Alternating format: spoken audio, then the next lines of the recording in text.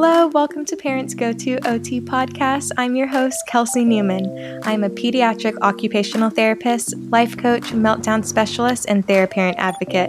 I created Parents Go To OT because I realized that the number one thing holding kids back is that they are not able to receive therapy every day.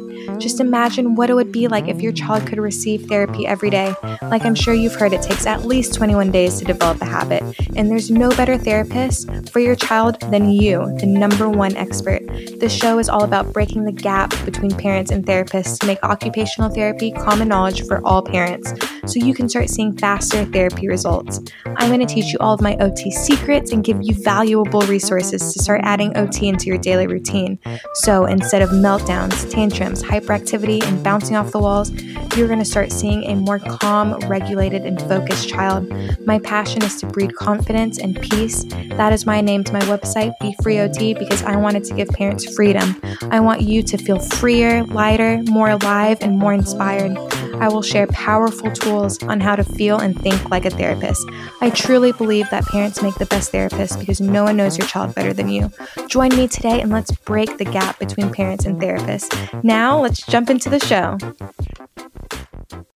Hey there! So today I'm going to be sharing 3 therapy tips for helping your child's meltdowns and to help your child be more regulated throughout the day, which is actually a sneak peek inside of my online course, Meltdown Manual 2.0, that just launched this week. As an OT, I truly believe that figuring out what works best for your child to keep them regulated, also known as self-regulation, emotional regulation, or whatever you want to call it, is the number one most important therapy area that you need to be working on with your kids. I work on this with every single one of my kids because it affects everything. It affects all areas. If you help to improve your child's self-regulation, you're going to have a calmer, more focused, more motivated, just overall happier child.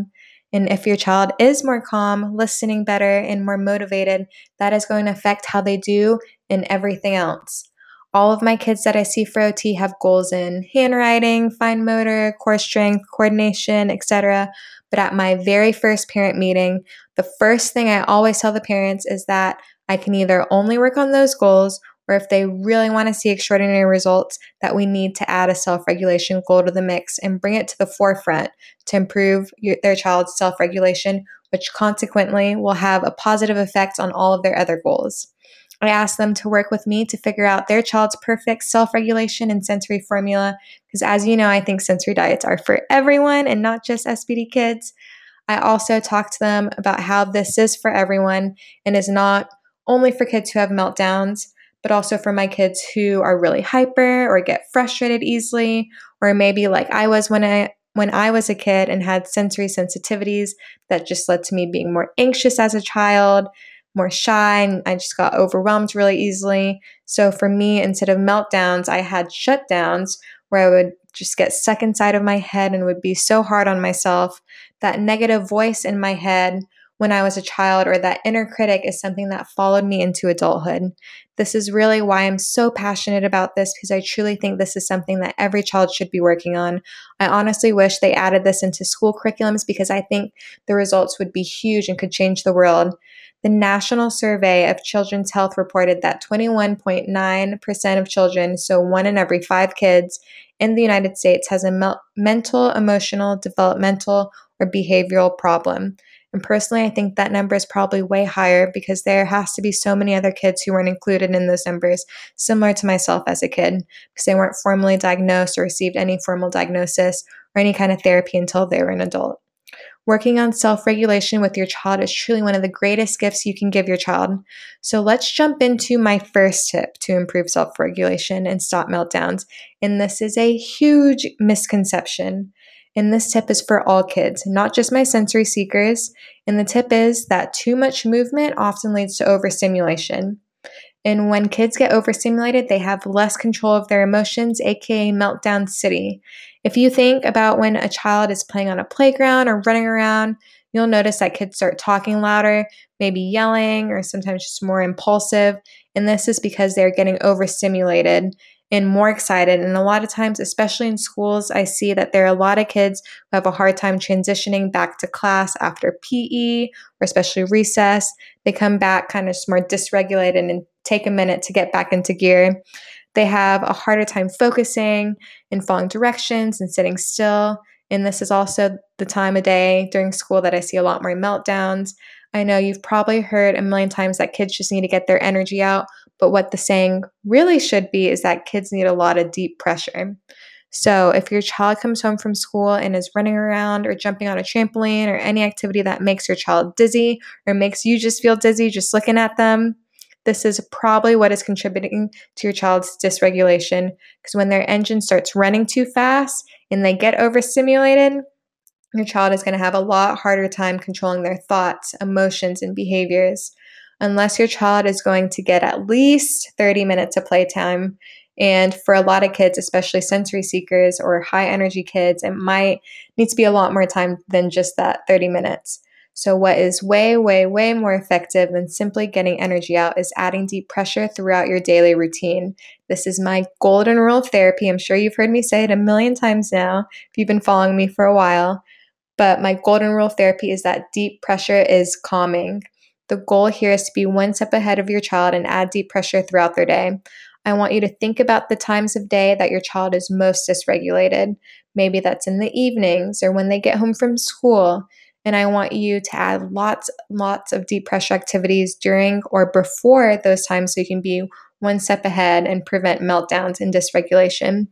You can add deep pressure all day, every day, if you wanted, by weighted blankets and compression sheets during the night, followed by compression clothes during the day, and deep pressure massages or joint compressions during the mornings, after school, and at night. For lots more activities, you can visit the sensory series on BeFreeOT.com and then find the sensory seeking section for a long list of deep pressure activities. And before I wrap up, tip number 1, I just want to add in here that there are times that the extra movement, like jumping around, spinning, or bouncing on a trampoline, can actually be beneficial. Like if your child is tired and seems like their engine's running kind of slow, a little jumping jacks break can actually help them be more alert and focused, like maybe in the mornings, or if they're kind of tired when they come back from school when they're trying to do homework. So speech therapists use this strategy during sessions because when kids are more stimulated from the movement, they're more likely to be more talkative, kind of like how if you're ever at a playground, how I mentioned, every time without fail, you'll see kids talking more loudly and yelling while they're running around because that movement gets blood pumping throughout the entire body, which includes a rush of blood flow to the brain. And when provided the perfect amount of movement, like not too much or too little, leads directly to improved mood, attention, and a better ability to remember what they've learned. So it's all about finding that sweet spot in the amount of movement for your child that they need to keep them regulated and help prevent them from getting overstimulated. So another huge misconception here is that sensory seekers need lots of movement and sensory input, but really what their body is craving is that deep pressure to help them regulate. Kids or sensory seekers especially don't realize when they run around, it just makes them more hyper and overstimulated. So here's a huge part, and if I lost you or if you got distracted, come back to me. This is really important. A lot of times, sensory seekers what they should be called is more movement sensitive. I know some of you are probably thinking, like, come on, Kelsey, what is this? But most people would never think that because sensory seekers are the kings and queens of sensory. They're big time sensory lovers. And no one would ever guess this because they don't avoid or have meltdowns from sensory input like sensory avoiders do or sensory sensitive kids. But the main difference is that they just react differently. While some kids avoid or have meltdowns, the sensory input that happens to sensory seekers, instead it just makes them overstimulated, makes them hyper and bounce off the walls, and they just get caught in this cycle that just gets them more and more hyper and more sensory seeking. Their body doesn't realize that it can't handle that much sensory input and movement. And so the best way to counteract this for sensory seekers is, you probably guessed it, heavy work and deep pressure activities. So this all brings us to tip number 2, that you need to be figuring out your child's sensory diet that actually works. And this can be somewhat of a trial and error to figure out that perfect formula. But hopefully some of these tips from this episode and episode number 2 helped you see sensory diets in a whole new light, gave some insightful tips to add to your child's sensory diet that you can go home and test out. So I believe that sensory diet should be for everyone, like I mentioned earlier, not just our SPD kiddos. Learning to meet your kids' sensory needs is key to keeping them calm and regulated throughout the day. And I have a sensory diet generator on my website, BeFreeOT.com, that makes this so easy. It takes you step by step on how to create a sensory diet that actually works. As you can probably tell, I have a new method that you probably haven't seen anywhere else before. So inside of my course, Meltdown Manual, which enrollment is currently open until October 23rd, and inside the course, I teach you my personal therapy strategy to not only figuring out your child's perfect sensory diet, but also how to improve their sensory processing just overall. And honestly, Meltdown Manual is my passion project, and there's so much good stuff in there. But lesson 3, which is all about sensory processing, is probably one of my favorite parts of the course. And you can actually try it out for free right now on my website. So lastly, moving on to tip number 3, one of the key factors in my formula for stopping meltdowns is building your child's confidence. Self-confidence is so, so important. I see so many of my kids who are so hard on themselves. Constant correction can be so overwhelming for kids. Even as an adult, I know I would feel the same way if someone was constantly critiquing me. Building kids' self-confidence is vital, and you can do this by giving your child the tools to succeed and helping them learn and start positive habits to help them feel more confident, at peace, and just overall happier. So many studies show that it is way better and more effective to praise your child's hard work or their efforts and not focus on their performance or the end product.